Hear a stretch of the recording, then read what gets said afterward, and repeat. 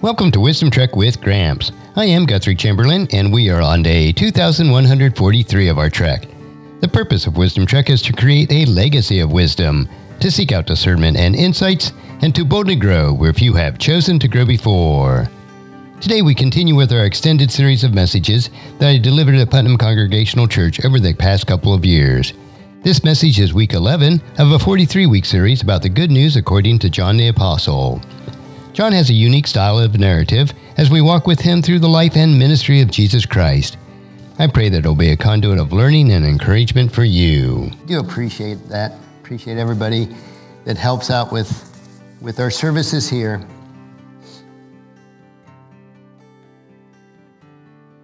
Wouldn't be a Sunday service without some sort of props, would it?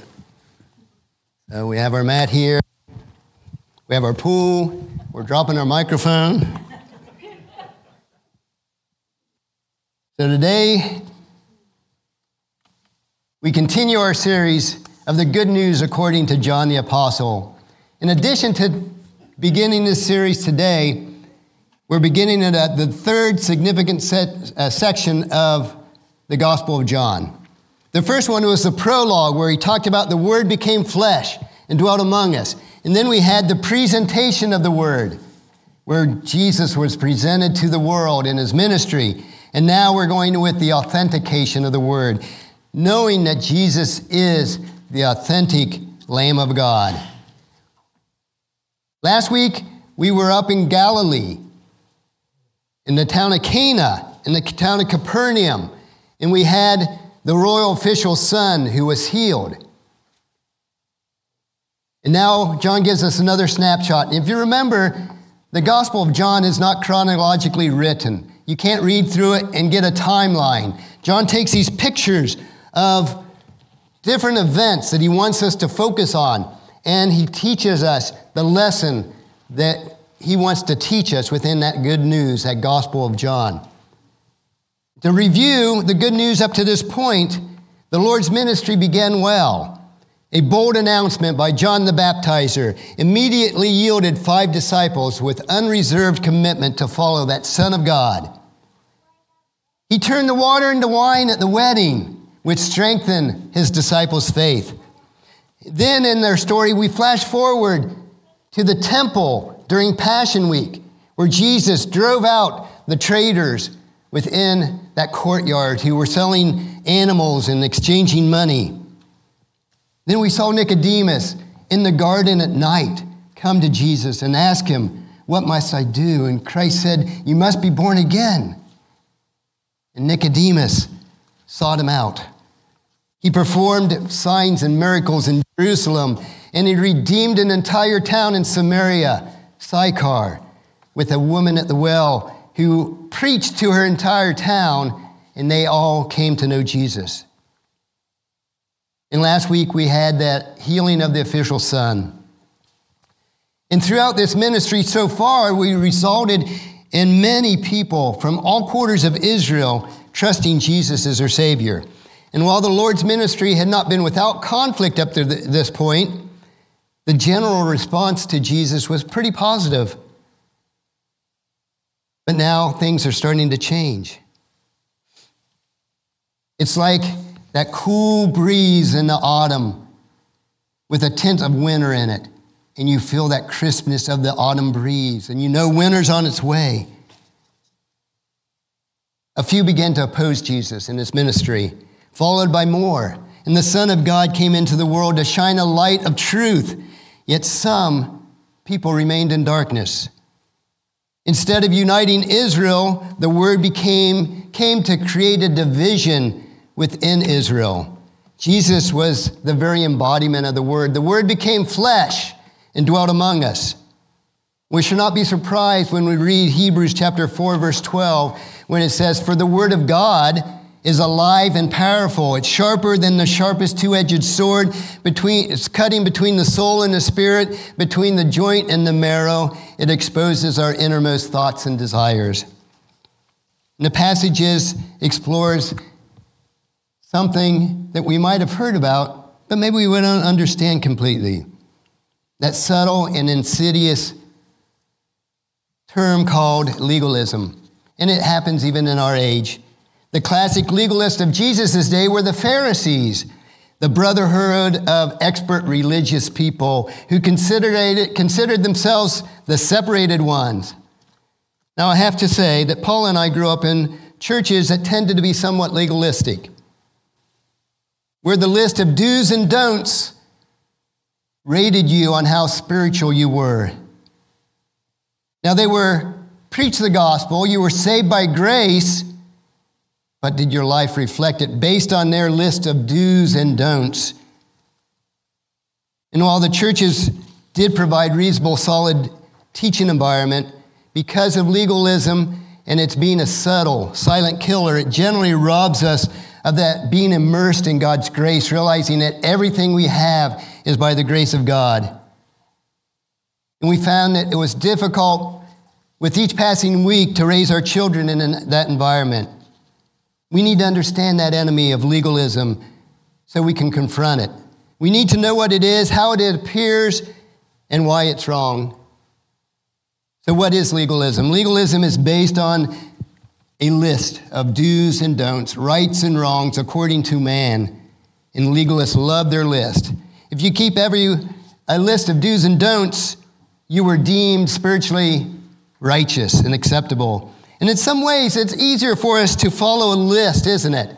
If we know exactly what's right and what's wrong, instead of having to go to God's word to determine that, isn't that easier? Most people would find it more comforting for them. But we find that when you do so, you start judging people in God's favor, and you start approving or disapproving of others' lives.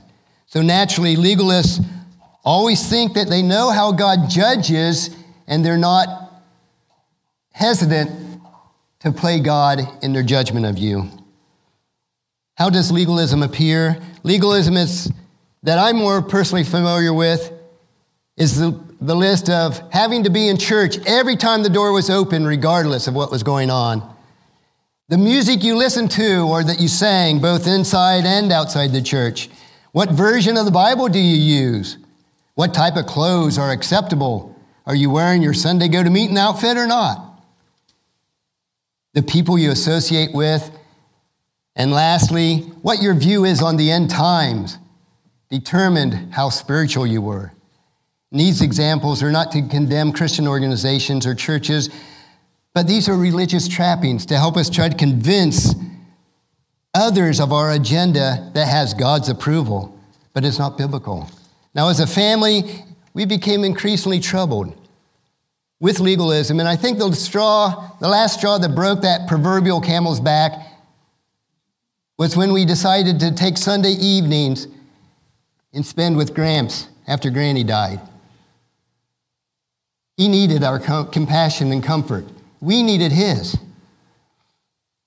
But then we were condemned for not being there when the church's doors were open. We thought, that's enough. That's not what true Christian faith is about. And I think that's the time when we actually switched and started coming to Putnam during that time. So why is legalism wrong? It denies the grace of God and presumes that you earn favor through your deeds that you commit. It is an artificial righteousness and exalts humanity rather than the Lord. Legalism produces either pride or depression, depending on what type of person you are. Pride for those who think they are keeping that list to the satisfaction of others, and depression for those that know that they cannot keep that list. And then they get depressed because they're never good enough to be righteous. Legalism is wrong because it produces in people what the Lord says is the worst: pride and self-loathing, hypocrisy and self-righteousness. And I did that scenario up front just to set the stage for our passage for today. We're looking at John chapter 5, verses 1 through 18 today, and I'm going to go through the passage as we go through the remainder of the sermon. John now shows us another snapshot of Jesus' ministry. After Jesus had ministered in Galilee for some time, remember the official son was healed, but we don't know how long Jesus was there. Could have been weeks or months. Because in verse 1 of chapter 5, it says, sometime later, Jesus went up to Jerusalem for one of the Jewish festivals. And it's on page 1653 and 1654 in your pew Bibles if you want to follow along there. John doesn't tell us what this feast was. And the reason he doesn't tell us because it doesn't add to his story that he's telling. But unlike the Passover, who had significant meaning because it was a picture of that Lamb of God who took away the sins of the world, instead he merely tells us why Jesus came to Jerusalem. And at the beginning of his ministry, he would have appeared to travel between Galilee and Judea several times, and he would come to Jerusalem when he was keeping the Jewish festivals. But one day, he will enter as the King of Kings, the King of Israel, but not yet. We're not there in John's Gospel yet. During Passion Week, we see that Jesus cleansed the temple to claim absolute ownership of that most significant symbol in Jerusalem, in the nation of Israel, which was the temple. But his purpose then will be to restore true worship to God as the Lamb of God as that ultimate sacrifice. But before this visit to Jerusalem, he was to claim something else that was held dearly to the Jewish religious leaders. One of their most treasured institution, which was the Sabbath. Now, his purpose on this occasion was to restore grace and to abolish legalism. When Jesus arrived in Jerusalem, he visited an infirmary of sorts. It's sort of like a hospital of that day. And in that lay, around this pool, a bunch of people that were crippled, maybe blind, lame in some manner. When Jesus arrived, we also have to take note that this occurred in the shadow of the temple. In verse 2 it says, now there is in Jerusalem near the sheep gate a pool, which in Aramaic is called Bethesda, and it was surrounded by 5 covered colonnades. Now, if you look at your bulletin insert today, you'll see off the right-hand side where the picture is, Bethesda. And these were that pool where those who were crippled and lame would lay around the pool for a reason. And you could see the Temple Mount on the left-hand side, and that was where the sheep gate was, going into the Temple Mount there. You can see some of the other historical items there around that area to give you a picture of what we're talking about. The temple authorities, especially the Pharisees, though, they would not enter that Bethesda porch, that pool where the crippled and the lame lay, because they were unclean. They had some infirmity to them. And if they got near them, they would be unclean, and they rebuked any Jew who went into that area, but not Jesus. Now, a portion of chapter 5, verses 3 and 4 wasn't in the original Greek manuscripts. Most likely, an early scribe of the 1st or 2nd century added text for clarification based on the knowledge of a tradition that was prominent at the time. Now, in the NIV and the New Living Translation, both, it only has the first part of verse 3, and you might have the rest in italics. In verse 3, it says, here a great number of disabled people used to lie, the blind, the lame, and the paralyzed. And that's what was in the original manuscripts. And it was added at some point later, something to give clarification to it. And they waited for the moving of the waters. From time to time, an angel of the Lord would come down and stir up the waters. And the first one into the pool after each such disturbance would be cured of whatever disease they had. So this was the thought that if they could get into that pool when it was disturbed, they would be healed of whatever ailment they had. Now the name Bethesda, or Bethsaida, is the other term. It's used both ways. It's sort of a kind of play on words. It means house of grace, or the house of outpouring, such as in water. And it was a curious blend of both Hebrew and Greek religion and Greek superstition. It held that an angel of God periodically would come down to the pool, and this pool of water would be there, and to simulate the disturbance, an angel would come and stir the water, And when they saw that water stirring, the first person that would get into the pool, according to their superstition and myth, would be healed. So we set the stage for this blind, or this lame man today.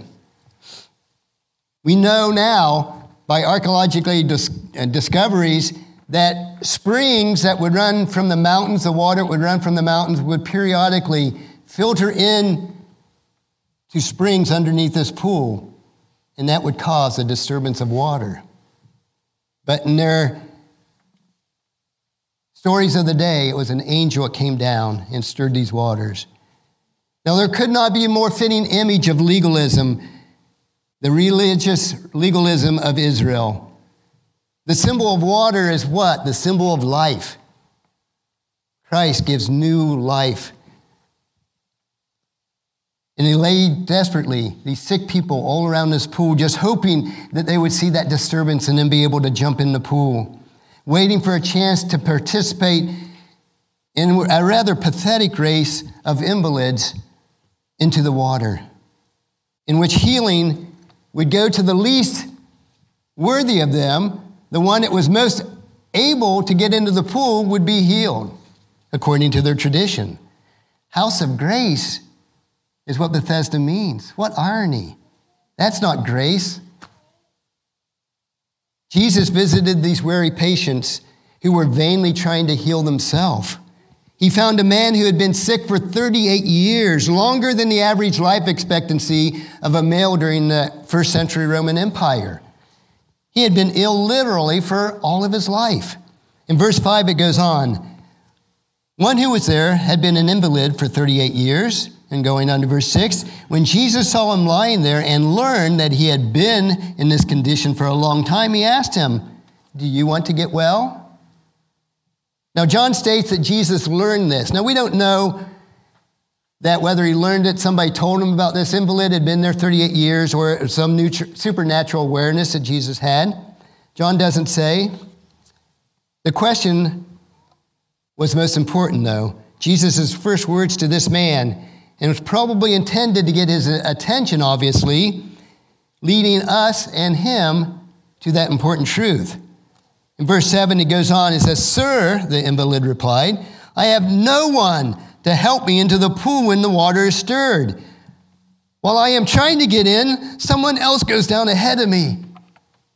And the man reply was telling. In the Koine Greek, the language that was used during that first century, the word order meant special emphasis. And in this case, the man stressed no one. He didn't have anyone who considered him worthy of his help. He recognized his helplessness. However, his object of faith was confused. Instead of faith in Jesus Christ, who asked him the question, his object of faith was that pool. He says, "No one's here to help me."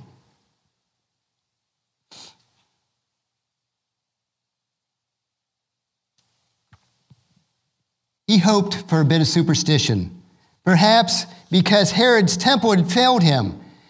You could see the temple from where he was. But it was generally accepted theology of the day that if you were ill or sick or lame, it was because of some sin in your life. So he found no sympathy from those religious leaders in the temple, so he had given up on the religion, and he was hoping for superstition would heal him. Furthermore, he looked to humanity to help him win that race of healing down into the pool. Obviously, he had lost his hope in ever seeing God's true grace. But as many in our day think, God helps those who helps themselves. And some would say, "Yeah, I know that's in the Bible," but it's not. Now, some of the principal biblical credence to that, if God gives you talents and abilities, he expects you to use them. But that verse is not in the Bible. But this man thought, well, if I could just help myself get into that pool, then I will be healed. The scene at the pool of Bethesda must have been soul-rendering, an experience for any visitor who had the capacity for empathy. And sometimes I wonder, Jesus walked into that area and there was lame people all around or blind people all around. Did he heal everyone? No. he healed one man. And you wonder why. But just like today, you'll hear of miraculous healings once in a long while. Somebody completely healed, like our story in last week's lesson. Why doesn't everyone get healed? Because that's not God's will for everyone. Some people, he has a greater purpose other than supernatural, miraculous healing. Some of us are healed through medicines, which is a miracle in itself, and some are never healed based on what God's purpose is. Yet we must remember that Jesus left that pristine realm of heaven to become one of us, to share in our suffering, to experience our death, to ultimately end tyranny through the sacrifice of himself as that Lamb of God. But one day, Jesus will empty all the hospitals. He'll even empty all the graveyards. When he restores Eden to a global Eden on earth without darkness or sin or suffering or disease and death. We have his promise on that. And I'm, for one, looking forward to that. Going through the decline my dad had and Paula's mom's having now, you just wonder how much can they go through. So I'm looking forward to the day when we're not suffering like that again. Take note, though, that Jesus did not preach to this man. He didn't go in and say, your sin is causing this. He didn't correct this man's failing theology, saying, it's not the stirring of the waters that you need, it's God's grace that you need. Now, people who lack hope don't need more preaching. They don't need more knowledge of God's word. They need a little bit of compassion. Instead, Jesus gave this man what he lacked so desperately. He gave him grace in the form of this command. We see this man was sitting on his mat, unable to get up, unable to move just a short distance to that pool. And Jesus said to him, get up, pick up your mat, and walk. And what happened? At once, he picked up his mat and he walked. He took his mat, and as the tradition of the day, he probably rolled his mat into a bedroll and carried it with him. What isn't indicated here is that where was Jesus after he gave that command? Instantly, this man's body responded to that healing power of Jesus. The man responded to the words of the Lord. And John's description of this scene is undoubtedly a deliberate understatement. Can you imagine if you were healed after 38 years? You'd be shouting and leaping and praising and so joyful, running around. His limbs, which were atrophied and could not walk on them, for 38 years were now completely restored. And during this time of celebration, more than likely is when Jesus walked out among the crowd and left unnoticed, as so many times he did. And as we celebrate with this man, as John often does, he drops another sidebar in here, but this one is like a wet blanket. He says, oh, by the way, in the rest of verse 9, the day on which this took place was the Sabbath. Uh-oh. Everybody in Jerusalem knew what that meant. And anyone who knew anything about the Pharisees understood the significance that this simple statement made. This literal killjoy foreshadows this bizarre twist in the story.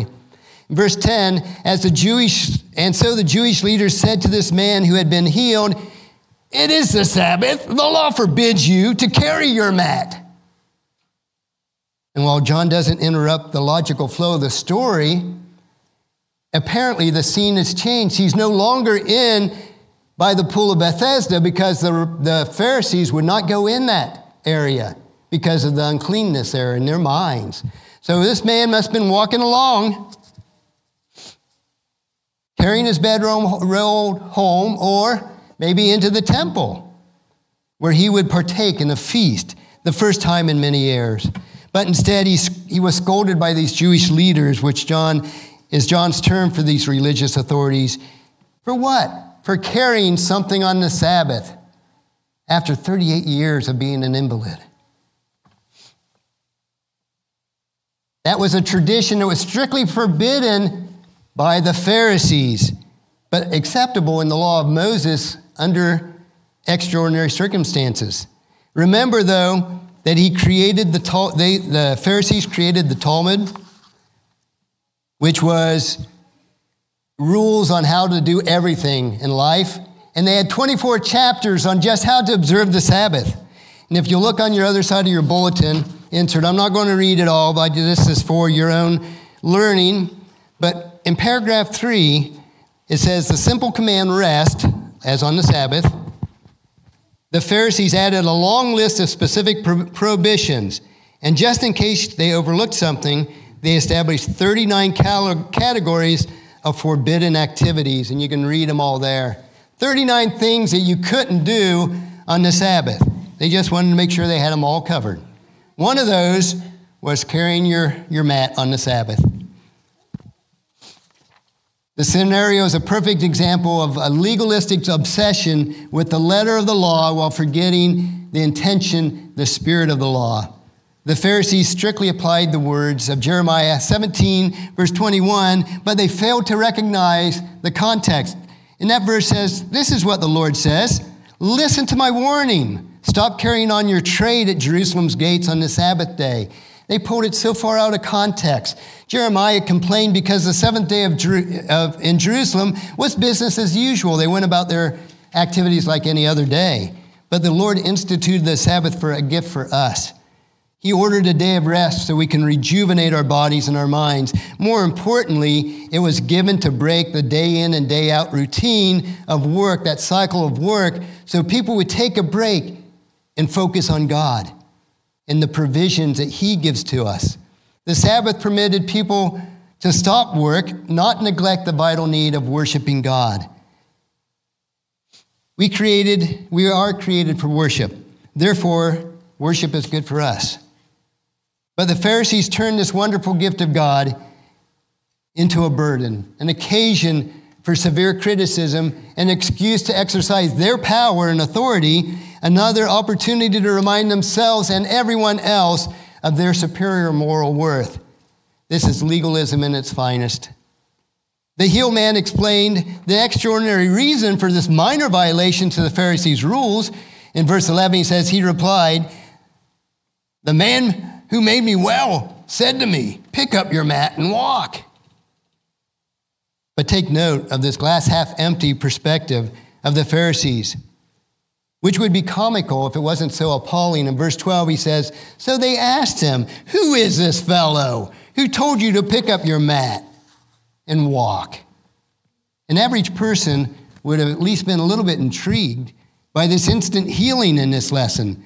But the Pharisees bypassed this opportunity to celebrate the grace of God, to flesh out a potential threat to their authority. Instead of looking for a wonder worker to praise, the Pharisees went on search for a troublemaker that they could censure. In verse 13 and 14, the man who was healed had no idea who it was, for Jesus had slipped away in the crowd that was there. In verse 14, later Jesus found him in the temple and said to him, see, you are well again, stop sinning, or something worse what may happen to you. Now, John wrote that he found this man in the temple, which strongly suggested Jesus was looking for this man, and not just he happened to see him in the temple. And according to the Old Testament law, a person that was healed from leprosy would have to go to the priest to be examined to make sure they were clean. So that more than likely the Pharisees' requirement applied to other ailments also. So this man naturally might have gone to the temple to be checked out. Or possibly he just went to be grateful to worship alongside his Jewish brothers. Regardless, the man was in the right place when Jesus found him. And some have taken Jesus' warning to mean that this sin, or the man's sin had caused his illness, but Jesus later denies that moral cause and effect. Yes, we can treat ourselves in a manner that will destroy our bodies or our lives through sinful actions, but this isn't what Jesus is talking about here. When we get to chapter 9 in our lessons, we'll see another story where a man was not condemned because of his sin or his sin of his parents. Having delivered this man from a physical affliction, Jesus sought to save the man from his eternal spiritual suffering. The worst thing that Jesus had in mind when he mentioned this would be hell. Jewish theology correctly said that sin deserves punishment. However, the rabbis incorrectly attributed physical illnesses of that day to God's wrath on that person. The true and ultimate penalty for sin is separation from God and for all eternity. The man's response to Jesus was to this incredibly generous gift of grace was somewhat perplexing. In verse 15, it says, the man went away and told the Jewish leaders that it was Jesus who made him well. So he left the presence of Jesus after Jesus spoke with him. He said, oh, now I know who it was. I'm going to go report back to the Pharisees. But rather than defend Jesus' deed, he appears to use it for his political advantage. He says, in effect, I didn't want to violate your rules by carrying my mat on the Sabbath, but that rabbi, that teacher, he told me what to do. And who was I to question somebody who had the power to heal me miraculously? Your argument is with him, not with me. So the Greek word he rendered went away here is better translated went after. And it usually indicates going after someone for a purpose. And it was a common expression in the Synoptic Gospels for discipleship when they went after Jesus and followed him. One who goes after a mentor to learn from. The man turned away from following Jesus and affirmed his allegiance to these Jewish leaders instead. His response to Jesus proved quite different than the story that we'll read about in chapter 9 when we get there. John closes the story with two comments that explains the source of his growing tension between Jesus and the religious authorities. There's no dispute. This is no mere squabble among theologians. This is the stake of authority. Who has the authority to do what? In verse 16, it says, so because Jesus was doing these things on the Sabbath, the Jewish leaders began to persecute him. And on this occasion and others both before and after, this wasn't the first time Jesus performed a miracle, and probably not the first time he performed it on the Sabbath. The particular healing, though, begs the question, who owns that Sabbath? The religious leaders claim ownership of the Sabbath by objecting to Jesus doing these things, healing a lame man on the Sabbath, implying that there were more acts of grace than even what's mentioned here. Activities that the Pharisaic tradition forbids on that seventh day. Jesus' response to the religious leaders' false claim in two ways. In his defense, Jesus said to them, my Father is always at work to this very day, and I too am working. Well, that just raised the hair on the back of their necks. Working on the Sabbath, you say God's working? He began to point out that God never stopped working, but it's what you define as working. This goes to the root of the religious leaders' theological presumption that work included any kind of activity.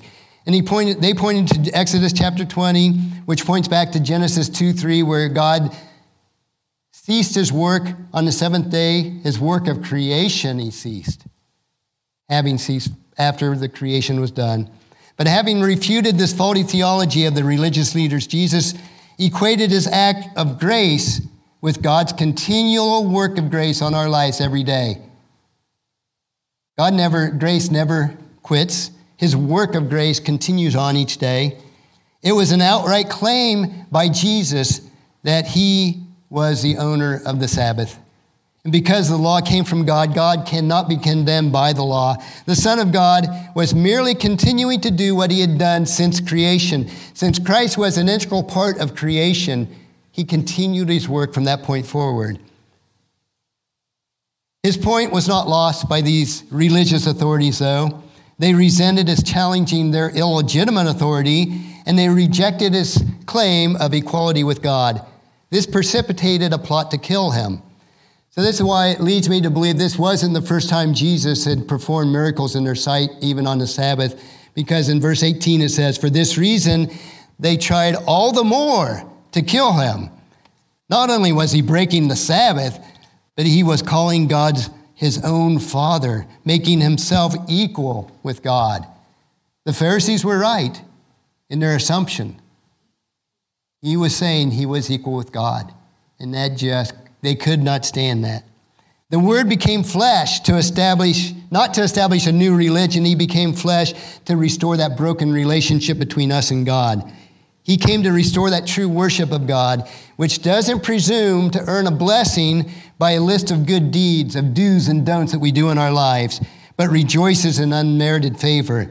He delights to give us that unmerited favor. Unfortunately, the roots of pride run deep in our flesh. Each one of us are subject to it. We may be vigilant in our spiritual lives, but we have to make sure that our spiritual lives does not become a list of do's and don'ts to gauge your spirituality.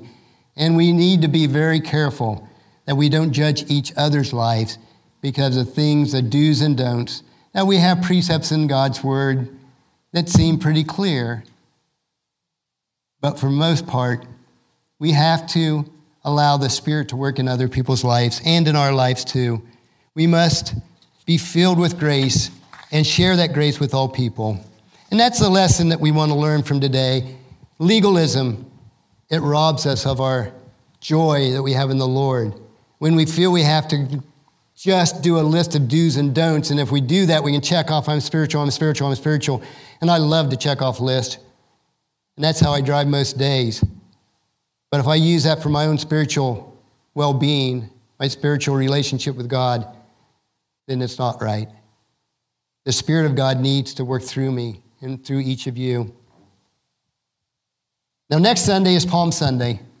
So we're going to depart for 2 weeks on our study from John during Palm Sunday and Easter. So I'd ask you for next week to read Matthew chapter 21, verses 1 through 16, and the message will be, He is the King of Kings. So be reading that in preparation for next week's message. Let's pray. Father, we do thank you for this lesson. Help us not to have legalism drive our lives, but to be holy because we follow your precepts found in your word. Allow the Spirit, the fruits of the Spirit to be manifested in our lives. When we do that, Father, we won't fall prey to a list of do's and don'ts. Thank you for this lesson of this lame man that you healed. Thank you for the lesson that you are the Lord of the Sabbath and that we follow you, Father. We pray this in Jesus' precious name. Amen. I pray that this message was a blessing and a time of learning from God's Word. Thank you so much for allowing me to be your guide, your mentor, but most importantly, I am your friend as I serve you through the Wisdom Trek podcast and journal each day. And as we take this trek of life together, let us always live abundantly, love unconditionally, listen intentionally, learn continuously, lend to others generously, lead with integrity, and leave a living legacy each day. I am Guthrie Chamberlain, reminding you to keep moving forward, enjoy your journey, and create a great day every day. See you next time for more wisdom from God's Word.